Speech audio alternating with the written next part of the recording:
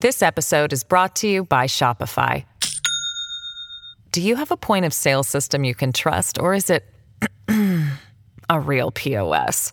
You need Shopify for retail. From accepting payments to managing inventory, Shopify POS has everything you need to sell in person. Go to shopify.com/system, all lowercase, to take your retail business to the next level today. That's shopify.com/system.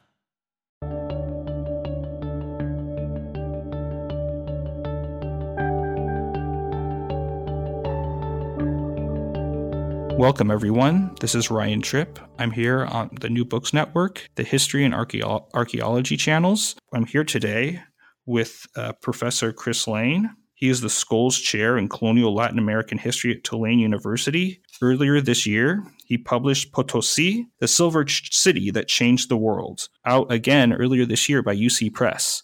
Welcome, Professor Lane. Thank you. Very nice to be here. Before we dive into the questions, can you tell us a little bit about the cover image and the selection process for said cover image? Yeah, I was lucky enough to come across an image painted around 1590 by an indigenous artist named Huaman Poma de Ayala. And he depicts the Cerro Rico, or the rich hill of Potosí, as a kind of treasure holding it's like a pouch containing silver, with two columns being held by an Inca. And this, in a way, encapsulates the idea of the rich hill of Potosí as this foundation for the Spanish Empire. And along with that image are the words, "I am the support for your columns." Where, when, and what were the Cerro Rico and Imperial Villa of Potosí? And what prompted you to study these sites, their environments, indigenous labor, and the purported 8 million consumed by the Cerro Rico? The Cerro Rico, or Rich Hill of Potosí, is a mountain located in southeastern Bolivia. It's almost 16,000 feet high, and it was probably a sacred site in pre-Columbian times and was probably mined for silver to some degree. But it was discovered, according to legend, in 1545 by an indigenous prospector. And soon after that, a city developed or just emerged on a sloping plain next to that mountain. And was the first great boomtown of the Americas, really an extraordinary development. And I learned about it in college. I'd heard the word Potosí before, because in Spanish courses, vale un Potosí meant to be worth a fortune. I knew that phrase. But in college, I learned about the Cerro Rico in a freshman class on colonial Latin American history. And it really resonated with me once I learned a bit about the place, because my family on my father's side were miners in Colorado. And I went to the University of Colorado Boulder, and reading about mines in South America and remembering stories of mining told by my grandfather just immediately connected. And I was captivated by the idea. What was the Eurasian bullion famine? And why were Potosí silver mines instrumental in ameliorating this famine? Also, how and why did Potosí become a secular icon? In the late Middle Ages, soon after the Black Death of the mid-14th century, populations started to rebound throughout what is today Asia, Northern Africa, and Europe, what we call sometimes collectively Eurasia. And as populations grew and commerce rebounded, a demand for gold and silver to exchange goods across these frontiers started to grow. And so it's sometimes referred to as a bullion famine, a shortage of gold and silver, as these were the only metals that really moved across frontiers or boundaries and would be acceptable. Gold was coming from Africa, from sub-Saharan Africa, silver from Central Europe, but there just really wasn't enough. And when Potosí's discovery kind of hit the world by surprise in 1545, the amount of silver that flowed into Europe initially was was really quite astounding, and started to alleviate this famine. And the ratio of value between gold and silver was altered by this as well. As for the secular icon story, an image of Potosí was engraved in Seville in 1553. And as a result of that, an image that circulated very widely of the Cerro Rico itself and of the imperial villa right below it started to stick in people's minds, and it was copied in many places, including Istanbul. And Potosí was known not just in Europe and even in the Middle East, but as far away as China. Can you situate Don Diego Gualpa's narrative of the discovery of silver veins in the Cerro Rico de Potosí in the context of the roles of the Caracas and Charcas, the Peruvian Civil War, the imperial villa construction, silver distribution, and varieties of indigenous economic actors? Yeah, the local population, or the population of this part of what is today Bolivia, was quite diverse. There were a large number of Aymara speakers and Quechua speakers in close proximity. The Caracaras were Aymara speakers. The Charcas were Quechua speakers. The Incas came in relatively late and conquered this region and subjected these groups of people to the empire, to pay tribute, to work in mining. As it turned out, there were mines near here in a place called Porco. It's about, I think, 30 miles from Potosí. And these were the most famous of all Inca silver mines. And Diego Hualpa was one of a number of indigenous people from other parts of the empire. He had come from Peru, the sort of central highlands of Peru. And he was working as a kind of servant for one of the conquistadors based in Porco. And he managed to stumble onto this rich hill by climbing to the top and being told to go up there in search of a sanctuary or a waka, a sacred site that might have gold or silver objects. And he found some, and on his way down, the wind kicked up, as he claimed later on, and blew him down, and he found himself sort of digging his hands and elbows into what he knew to be rich silver ore. This was a really unexpected event, and it happened in the midst of a civil war, what we call the Peruvian Civil War, a dispute between the conquistadors and the King of Spain over control of indigenous laborers, like Diego Hualpa. And the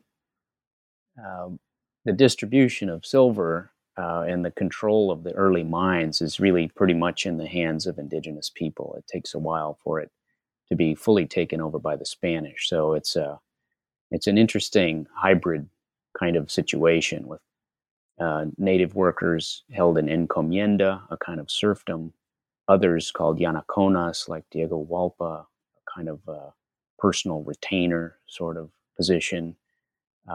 Some very soon enslaved Africans also involved, and all of them kind of struggling to lay their claims to the Cerro Rico.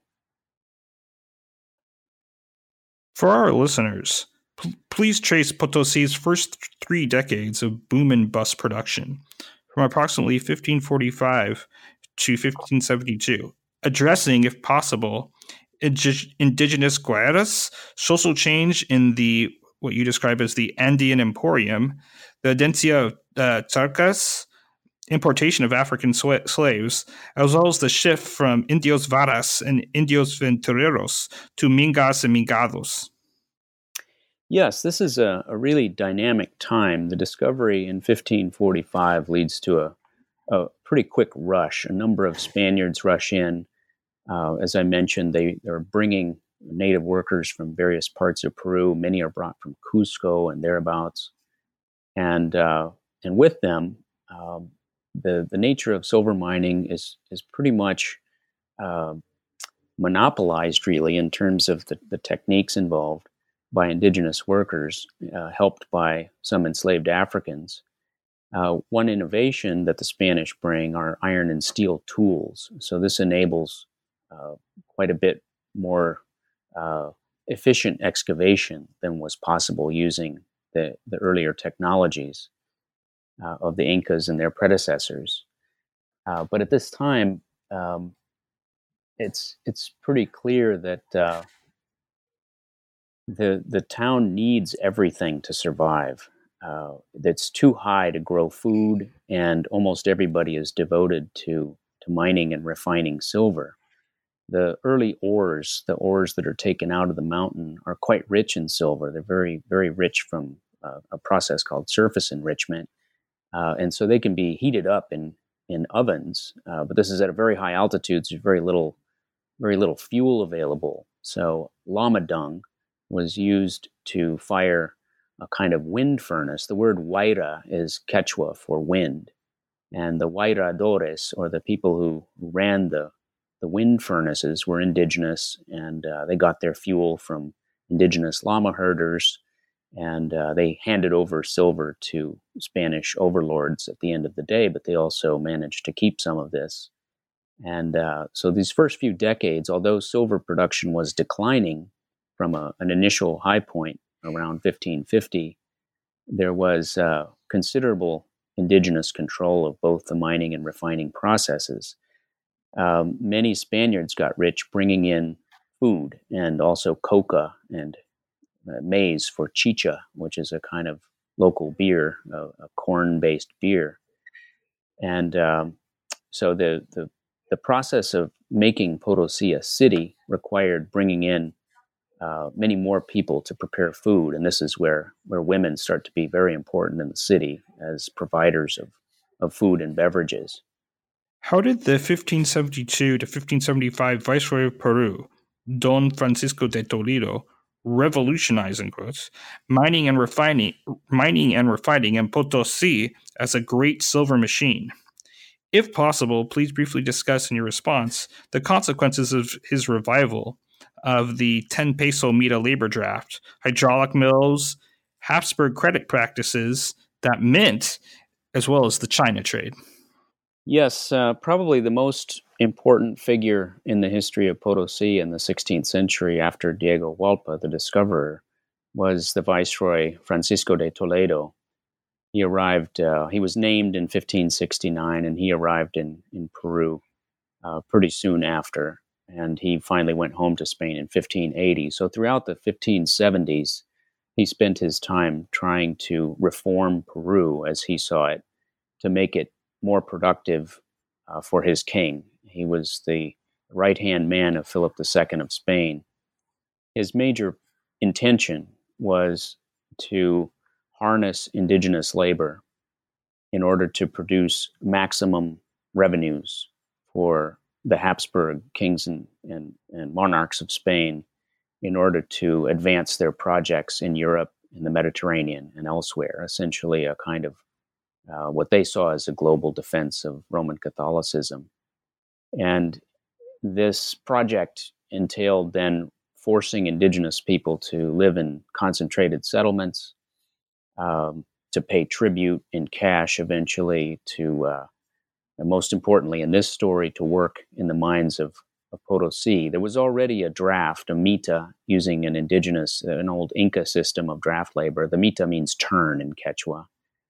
But that system was more or less ad hoc prior to Toledo. Toledo reached Potosí in 1572 and formalized the mita, making regional headmen, caciques or curacas, responsible for bringing a set number of workers, young men between 18 and 50 or so.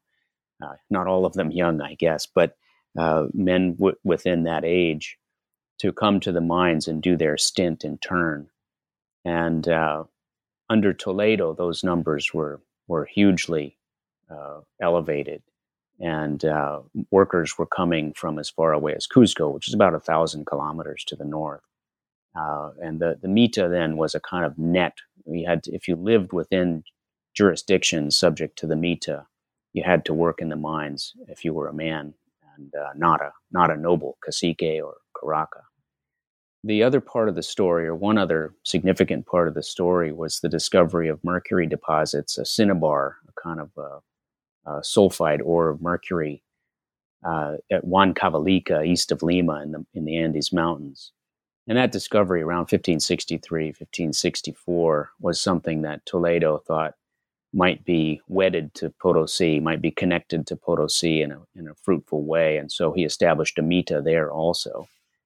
And he brought specialists from Mexico who had been working on amalgamation technologies, mixing mercury and silver ores together to extract the silver more efficiently in places that didn't have much fuel. And the process from Mexico was adapted to Potosí under his watch. This required the establishment also of a number of crushing mills, very complex machines made of huge timbers brought from hundreds of miles away. And to fuel or to drive these ore crushing mills, a series of reservoirs was built also by Mita workers, indigenous workers in the highlands, in the Kari Kari Mountains, which are right next to Potosí.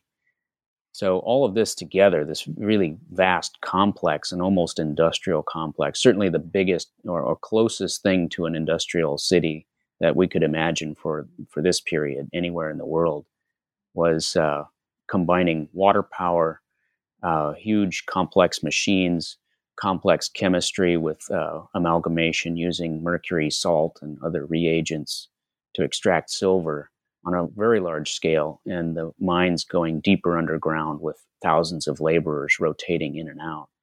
So this was a revolution in every sense of the word, and finally the creation of the mint to coin a certain portion of that silver before it went out into the world. What this enabled then was the trade with the trade with China via Acapulco and Manila, with annual ships leaving Acapulco for Manila, carrying enormous amounts of silver to trade with the Chinese and with other Asian traders. Please also provide a summary of the 1603 anonymous description of the imperial villa of Potosí, and briefly, if you can, address varieties of female locations, Buenos Aires and Cordoba as slave markets for Potosí, and the contest of the ring during the Guadalupe feast, as well as if you can, the 1614 inventory of the that bookseller Valentin de Acosta, and of course the 1620s Basque Vicuña Wars.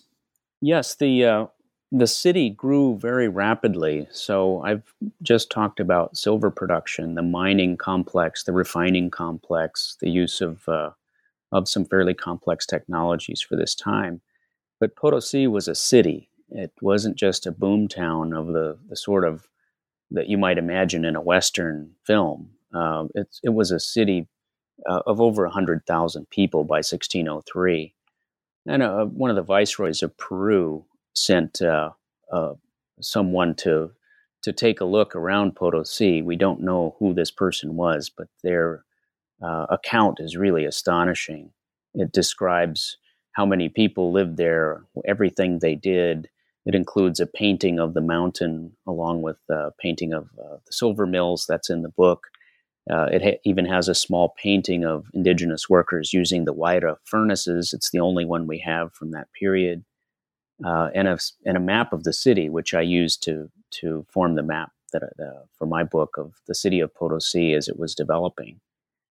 The number of women in the city by this time was probably in the 20 or 30,000 range. We don't know for sure. There are many indigenous women living in the townships, as I call them, that kind of strung across the lower flanks of the Cerro Rico.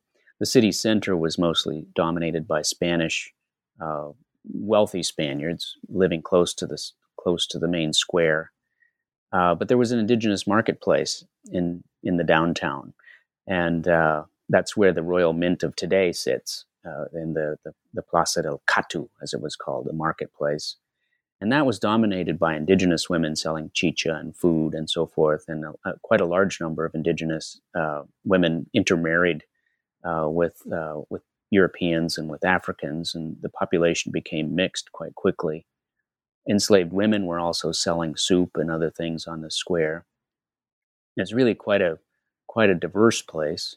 The 1603 visitor noted there were at least 120 women of the sex trade involved in, sort of known for it, and then many others who were not regarded as so professional. But that business was noted very early, as were problems of venereal disease, and many doctors found a place to work in Potosí, tending to people suffering from syphilis and other ailments. I detail a couple of those cases as well. The city, though, is very quickly a site of challenge, where men of different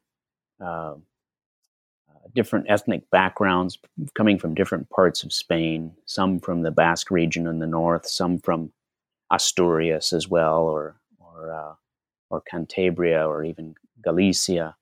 But most of the early immigrants were coming from the south, from Extremadura, from Andalusia, from La Mancha. And factions developed over time in which the Basques were seen as maybe one of the too privileged, too lucky, too wealthy, and they were challenged by Extremadurans and Manchegos, or people from La Mancha. And Extremadurans tended to have a reputation for being great pickers of fights, and the term vicuña was attached to a group of these folks who were seen as kind of ruffians. They like to call themselves Castilians as a nicer term, but they were constantly struggling with each other. The contest of the ring is a reminder of the lighter side of things, not so much the struggles, the fights between people. This is a place that spent enormous amounts of money on religious festivals, as well as festivals to mark the birth of a prince. Of course, it took almost a year for news to arrive from Spain. So if a new prince was born or a royal wedding had taken place, it took quite a while for anyone to find out. But once they did, they would have a gigantic, usually week-long fiesta with fireworks and these various plays known as comedias, or comedies. There was a comedy house. There was actually a theater built around 1616, if I remember correctly, and a number of plays were performed outdoors. The contest of the ring was a kind of neo-medieval challenge with the horse to try to spear a hanging ring, while riding past. There were all sorts of contests of this sort, and quite a lot of theater. So it's evident that Potosí was a full-blown city, but one that could spend on superfluous things in ways that other cities could not. How did the 1626 flood, as well as the 1649 recall of debased Potosí coins, in addition to deforestation, disease, and the Mira draft, all contribute to a Potosí bust? And what role did experiments play by priest Padre Alvaro Alonso Barba? What role did they play? I know he comes in at the end of the book, or at least his memory does. Yes, that's right. He's a very interesting character. What happens in Potosí is the production of silver really reaches a peak quite early in 1592. And from there, it begins a long but steady decline. The ores of the mountain are harder to reach. Sometimes they're less rich than they were initially. The cost of production goes up. The number of indigenous workers goes down. Many people die from disease. That is a major cause for indigenous decline in numbers. Many things strike the place, and it seems that by 1626, the curses begin. The Basque Vicuña conflict breaks out in the early 1620s and lasts about three years, 1622 to 1625, and it's halted by a royal amnesty. Essentially, it's a problem that is not resolved. It's simply suspended. And the year after that suspension, great rains fall, and the dams up above town overflow or actually break apart because they hadn't been maintained. And a great rush of water comes blasting through town, sort of like what's happened recently in Brazil, in Minas Gerais, with some of the mining towns there. This great blast of water just obliterates all of the mills that had been used for crushing silver ore and amalgamation, and kills quite a number of people. People at the time said that this was a scourge, a punishment from God for the sins of the city, the excesses, whether it be lust or luxury or ire, whatever it might be. They were paying now. And this was also followed up by a series of plagues, a series of not all of them bubonic plague, but a variety of disease epidemics that hit everybody. They killed indigenous people in larger numbers than anyone else, but they hit the settler population and the enslaved populations as well. One of the interesting effects of the reforms or the changes set in place by Viceroy Toledo was that when he established the mint, he decided that it should be staffed with enslaved Africans. And the slave trade to Potosí grew during the time that Spain and Portugal were unified between 1580 and 1640, or under the same king, rather. And many of those slaves made their way to Potosí to work in artisan shops, as mule drivers, in vineyards nearby, but also to staff the mint. So the mint grew to be a rather large, almost industrial operation in its own right. And by the 1640s, there were at least 150 enslaved African men working inside this complex, making coins day and night, almost 7 days a week, by the millions. Really an astonishing output. But because of the decline of Potosí, the mines were in decline, and so the mint became a site for innovation in the form of debasement. Some of the rich men who were working in the mint decided that they would order the slaves to add more copper to the coins. They were supposed to be 93% silver and 7% copper.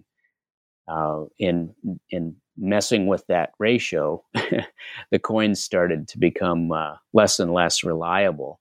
It was a kind of crazy idea, but the debasement, at least locally, didn't seem to hurt anybody. The coins circulated and no one questioned their purity. The problem was these coins were being sent around the world, not just to Spain, but all over Europe, through most of Asia.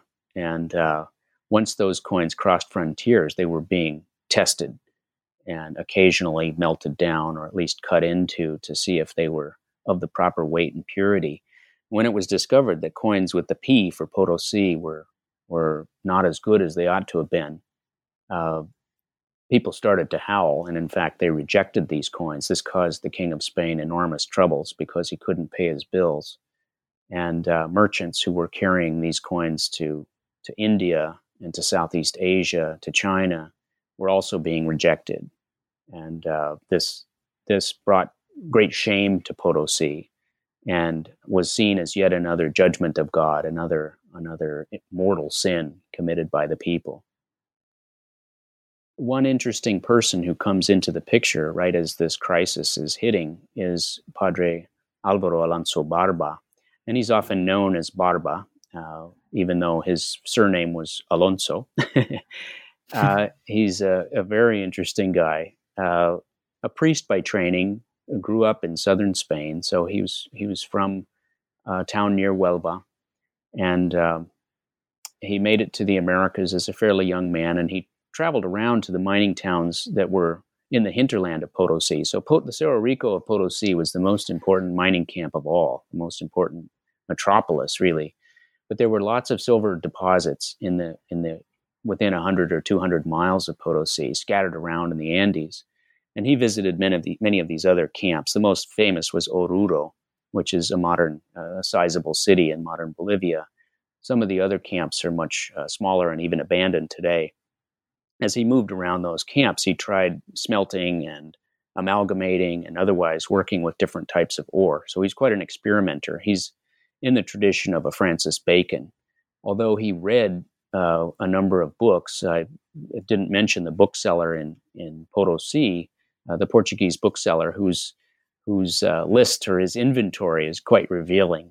People were reading Cervantes, no surprise, but they were reading all sorts of other stuff, including Galileo Galilei. They were connected to the world of science, and Padre Barba was one of those people who had read deeply and widely in the literature on mining and refining, and particularly alchemy, because that was quite popular at this time, even though the Inquisition was loath to let people read about it. And he was an experimenter who was willing to challenge received wisdom, and that's what stands out most, is that he was willing to try things that the ancients would probably not have approved of, and he was so good at coming up with methods to refine ore that his method would survive into the national period. This episode is brought to you by Shopify. Do you have a point of sale system you can trust, or is it a real POS? You need Shopify for retail. From accepting payments to managing inventory, Shopify POS has everything you need to sell in person. Go to shopify.com/system, all lowercase, to take your retail business to the next level today. That's shopify.com/system. Why and how did Potosí persist after the 1649 bust? If possible, please briefly discuss the War of the Spanish Succession, traveler accounts, the rise of the Galician merchant Antonio López de Quiroga, Zacatecas silver mining, as well as South Sea Company trade, and of course those indigenous co-fraternities. Yes, one of the interesting things about Potosí is that unlike most boom towns, it took a long time to go bust. It lurched and fell and recovered. It was a bit like the Spanish Empire itself. Just when you thought it was down for the count, it would kind of, shake off the difficulties of the last blow and stand up again. And Potosí was just pretty much impossible to completely exploit down to nothing. There were always more ways to get to the silver ore. The mountain is pretty large, and if you go into it today, you'd be really astonished at how deep the mines got already in the 17th century. But it's about this time, after 1650, that an entrepreneur from Galicia named Antonio López de Quiroga emerges as a really innovative figure. He's willing to try new technologies. He wants to hire more skilled workers. Peter Bakewell, the historian who knows him best and spent quite a long time tracing his career, shows that he's one of these people who wants to do things differently, and he does. So he manages to buy up a lot of abandoned mines, introduce black powder blasting, essentially new combinations of labor. He invests in very expensive long-term projects that take 20 or 30 years to pay off. But once they do, they revive the mines pretty substantially. So that production doesn't climb, but it doesn't fall off as steeply as it would have otherwise. And he becomes a multimillionaire, quite a man about town, a famous figure. And he's a reminder that the mines required a lot of investment. There's the old saying that it takes a gold mine to run a silver mine. It's just a very expensive proposition. And those who were willing to take the risks really had to know what they were doing. The South Sea Company was a project that was intended to help pay off Britain's national debt. And it was one of many investment opportunities that came about in the early 18th century in the aftermath of the War of the Spanish Succession. which saw the end of the Habsburg rule and the beginning of Bourbon rule in Spain. This succession introduced a new French crown, or the French family at the head of the state in Spain, interested in reviving Potosí as a way of reviving its own fortunes. And Potosí was seen as an inexhaustible source. But that was true of the French as well. This was the time of Louis XIV, who sided with the Spanish during the War of the Spanish Succession against the British. Although the British won, or the English won that war, they didn't exactly take advantage of the peace as they might have. They did found the South Sea Company with the hope of trading enslaved Africans at Buenos Aires and other places for Potosí silver. These reminders of Potosí's importance show up in a number of images. So we find French and English iconography, also Dutch images of Potosí circulate pretty widely.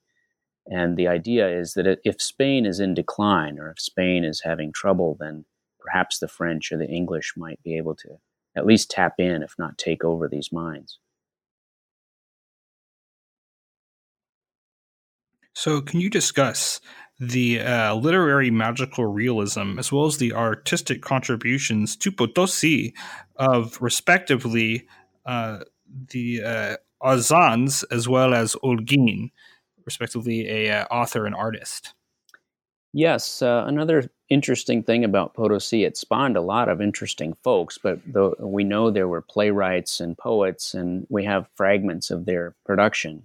There was quite a lot of music played, and we have some fragments of songs as well. But the artists that we know the most about, or at least that we have the most surviving work from, are this writer, homegrown, locally born. He wrote under the name Bartolomé Arzans de Ursúa y Vela. His real name is somewhat different, but that's the one he wrote. He liked the fancy one. He's very much a Baroque writer. He sat down. Yeah, he's an interesting guy in part because he wanted to explain to the world, or for posterity, why his city had failed, what had gone wrong. And it was he who actually laid out that three-part Punishments of God story from the 17th century. And he said that it began with the Basque Vicuña War, then it went to the 1626 flood, and then the great mint fraud of 1649 that finally brought the city to its knees, and it has just not recovered since then. So those three scourges that destroyed his city and took it from a city of 100,000 to a city of 20,000 or 30,000 people was part of what he wanted to do. But he memorializes the city in a way that is not just a year-by-year or blow-by-blow account of its history, but one that verges off into fantastical tales of witchcraft, of poisonings, of duels. A number of interesting female characters show up, ones that I refer to as the warrior maidens, borrowing from an earlier compilation of some of his stories. He just makes the place completely fantastic. I mean, if you read a bit of Arzans, it's like a Harry Potter film. People are flying, casting spells upon each other, murdering each other with poison. It's just a constant world of excitement. And Arzans is really the one who captures that in a way that no one else does. And it comes up to his own lifetime. He finally dies in 1736. And by that time, he'd written 1 million words. So it's not a short story. The painter Melchor Pérez Holguín, often known as Holguín, was born in Cochabamba, another Bolivian city not too far away that supplied wheat and other foods to Potosí. He moved there as a fairly young man and found that because of the wealthy people in town, he had plenty of work. And he painted all sorts of religious paintings. Many of them are still on view in the the Mint Museum in Potosí. The old 18th century mint is now a museum. And his paintings have a really peculiar cast. He had a strange palette, kind of silvery gold gray palette. His figures are always gnarled and bony and sort of twisted. So you can spot his paintings. It's a bit like an El Greco. You can see it right away. That's a Holguin. That's clearly his hand, or somebody trying to copy him. And the painting that I think is most amazing, it's reproduced on a very small scale in the book, but you can see it online, is at the Museo de América in Madrid. And it depicts the entry of the Viceroy Morcillo, who comes into Potosí in 1716. And it is just a phenomenal document of life in the city. Even though it's in decline, it is just so lavish, this reception with hundreds of men in costume and uniform marching by with their guns held up. And the painter himself is at the bottom of the picture.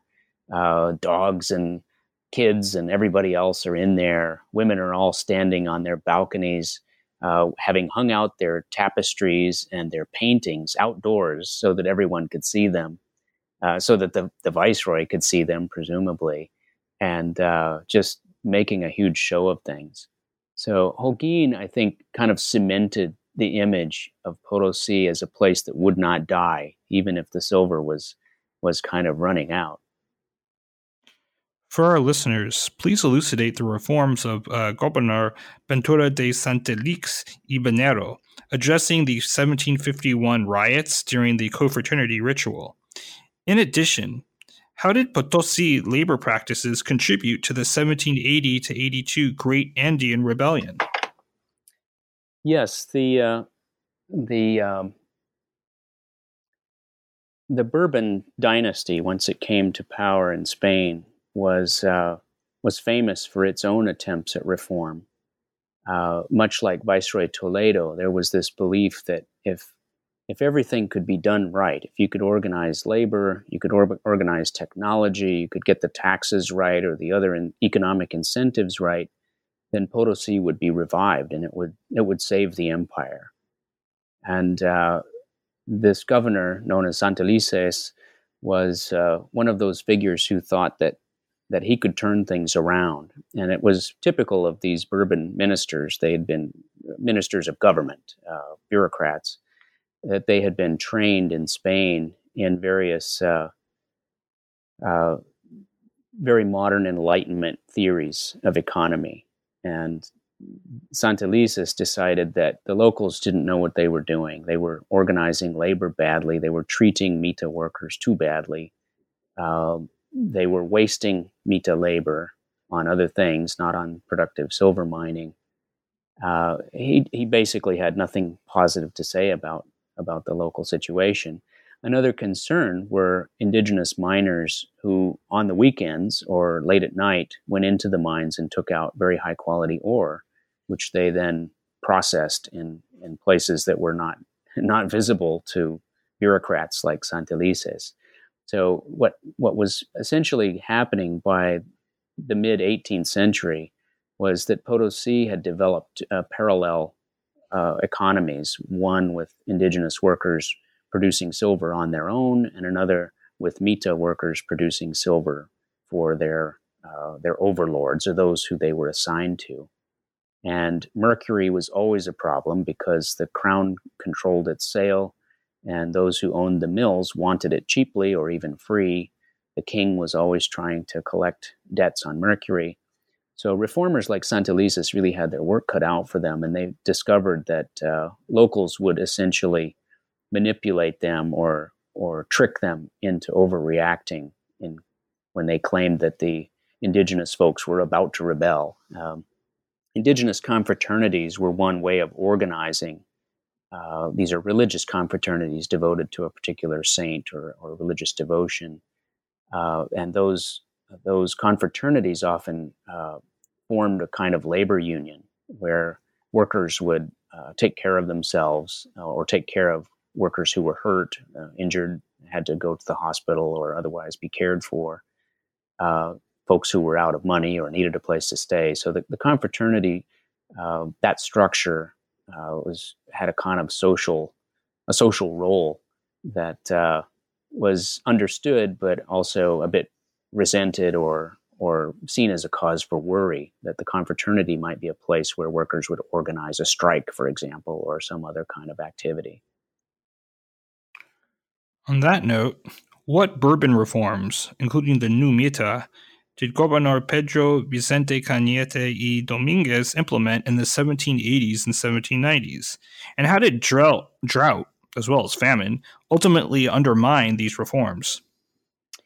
Yes, one of the things that happens in the Andes in the 1780s that is unlike Mexico and unlike really any other part of the Spanish Empire is a massive rebellion.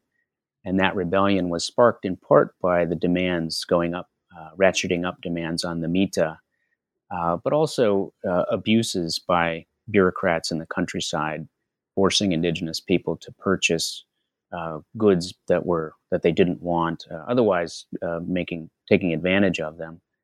The resistance then to the Bourbon reforms broke out in a massive event known as the Great Andean Rebellion. At least that's what historians call it today. And it had parts in Peru near Cusco, in just north of Potosí, and also near La Paz.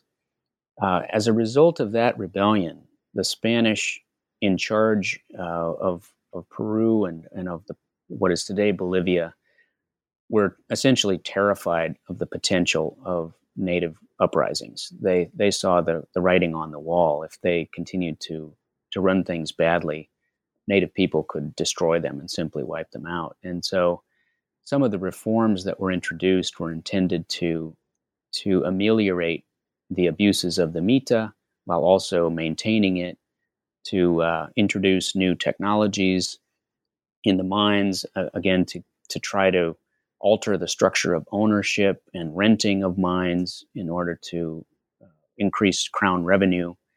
And all of these things were being pushed by a new group of reformers. Cañete Dominguez is the best known of these, and he's actually born in the colonies. He's born in Paraguay, but ends up pushing for a massive reform. He's another very interesting character, similar to Viceroy Toledo. He travels all around. He gets as much information as he can, but he's also an Enlightenment figure. He doesn't believe that the local elites are up to snuff. They don't really know the technology, that he thinks they're unnecessarily cruel. But there's a growing tide at this time to abolish the Mita. Enlightenment thought is essentially arguing now that, or Enlightenment thinkers are arguing that the Mita is an unfair and just simply cruel subjection of native peoples to a labor system that they do not deserve.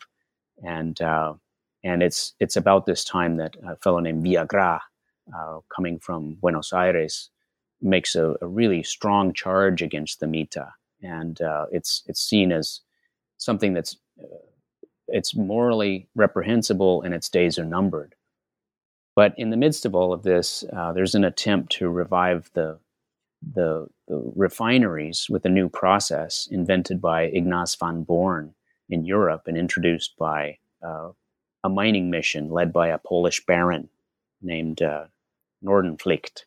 And his attempts to transform the technology of refining are welcomed initially, but seen as not really appropriate given the availability of fuel in Potosí, and always a problem there. So he was more or less creating a refining method similar to the one designed by Padre Barba back in the 1640s, that would use heated copper cauldrons with a salt solution to speed amalgamation and improve the recovery rates of amalgamation with even low quality silver ores. But the Born process and the machines that it required were simply not easily reproduced in Potosí, given the available tools and supplies and fuel. And this was seen as a failure, one of several Bourbon failures. Right after this, or on top of this, came climatic fluctuations, droughts, that one or two bad harvests in a place that's already difficult to live is enough to wipe out a portion of the population. So this was these stresses were very hard on Potosí, and without water, the mills couldn't run, and so the mills were stopped because of drought. This is just on the eve of the Napoleonic invasion of Spain. How and why did Spanish-American revolutions after 1810, especially in Buenos Aires and Peru, result in the abolition of the Mita draft and annexation of Potosí by British investors such as General William Miller? Yes, Potosí is always seen as a prize, even when it's not doing well. It's the place where the mint is. It's the place where the rich people have concentrated quite a lot of capital. And of course, the potential of owning or controlling the silver mines goes right back to the conquistadors, Gonzalo Pizarro and his brothers, Hernando and others. But Hernando in particular had a great interest in the early mines of Porco and Potosí. And by the time of the Napoleonic invasion of Spain in 1808, there were a number of enlightened figures in Buenos Aires, mostly merchants, who started to think about independence, what it might be like to be independent from Spain. And to do that, they saw that it would probably be important to have some control over Potosí, to have a money supply, to have a supply of silver. And as it happened, Buenos Aires at that time was the capital of the viceroyalty of Rio de la Plata, and so Potosí was within its jurisdiction. So the early rebels wanted to capture Potosí, and of course the royalists, those who were defending the crown of Spain, wanted to keep Potosí. So it became this bone of contention, a place to fight over, and both sides were claiming, if we can take Potosí, we promise to end the Mita. It was a way of trying to stimulate some indigenous support, which was generally not forthcoming. Indigenous people had learned not to trust anyone who made such promises. But Potosí bounced back and forth. It was taken by the rebels and then taken back by the royalists and then eventually taken back by Simón Bolívar in 1825. And it was here that he ended his long march that began in Venezuela to liberate Spanish South America from the tyranny of the Bourbon kings of Spain. And he climbed to the top of the Cerro Rico and gave a speech. And the nation, Bolivia, took his name. So Bolívar gave rise to Bolivia.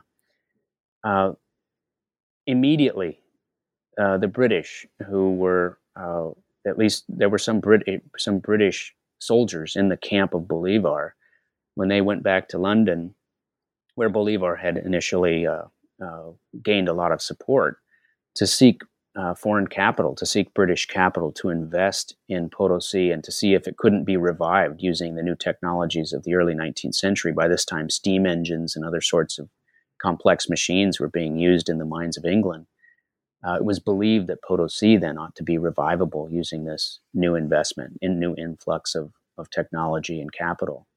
It didn't turn out that way. It turned out that Potosí was too remote and that it was really, as had happened with the Nordenflicht expedition, it was very difficult to replicate all of the basic requirements of industrial capitalism in the high Andes, using only mules to carry huge machines.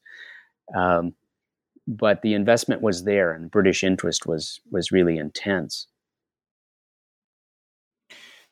So, can you briefly touch on the second revival of Barba's method of boiling pulverized silver ore with salt in copper cauldrons, particularly after 1850?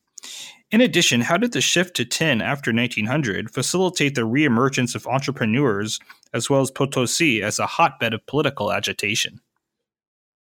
Yeah, one of the interesting things about Potosí, yet again, is that it would not die. Even though it seemed with the arrival of Bolívar that the place was dead and would not be revived, and the British failed in their attempts to get the mines going again, at least to the level that they would have liked, locals continued to mine, and always alongside these large investments were what we would today call artisanal or small-scale miners who knew how to kind of work their way through the old shafts and tunnels to discover pockets of good ore that they could then mill in small mills and refine using the simplest technologies. Now, as it became harder to get ores that could be refined using the standard amalgamation process, it appeared that this method that Padre Barba had come up with ought to be attempted at different scales, small, medium, and large. And local capitalists, local pioneering families invested in it in Potosí. And it was also done on a pretty small scale by artisanal miners. They managed to scale it down, just as the later cyanide process that would be introduced in the 1890s could also be scaled down or up, depending on what you wanted to do. But this was an interesting example, or a notable example, of a colonial technology, a 17th century technology being rediscovered and applied in the 19th century in the full-on industrial era. And it worked quite well for its time. But eventually, silver prices dropped. And even with the introduction of cyanide technology in the late 19th century, the last years of the 19th century, silver turned out to be a less desirable product. The mines, fortunately, also had zinc and lead, and most importantly, tin. And so what we see is a turn to tin production as a kind of last salvation. So I have one more question, Professor Lane. What's up for you next? I know are you working on a second volume about Potosí? Are you taking a vacation? What's going on with you next? Well, I'd like to take a vacation, but I'm sort of absorbed by the story of the great mint fraud of the mid-17th century. That's really what I got started with. And I decided along the way that I needed to get a clear handle on Potosí's long history, its whole trajectory, before I could make sense of that episode. But it's a global story, much like the book. This book I really wanted to frame in terms of global history to make sure that people understood not just the local history of Potosí, but its global significance, the importance of the silver that flowed out, and also the influx of commodities that people purchased that came from all over the world, migration from all over the world to this place as well, essentially turning it into not just a periphery, but in fact a center of global capital formation, and also a very interesting town. But the project that I'm engaged in right now is really attempting to understand how the world was linked by Potosí silver in the form of coins, that is essentially the predecessors of the modern dollar, the Spanish piece of 8 or peso de a ocho. And because of the debasement scandal, we know a lot more about that circulation, simply because there was this crime and this outcry against this money. It produced a rather interesting paper trail that strings us around the world and really gives us a sense of how important this money was and how important it was to fix the problem. That is, for the King of Spain to solve the crime and punish the culprits. All right. We'll hope you remember the New Books Network for that forthcoming contribution. Oh, I will. Absolutely. So this is Ryan Tripp on behalf of the New Books Network. This has been a joint production of the History and Archaeology channels. The historian is Professor Kris Lane. The book is Potosí, the Silver City That Changed the World, out earlier this year by UC Press. Please tune in next time.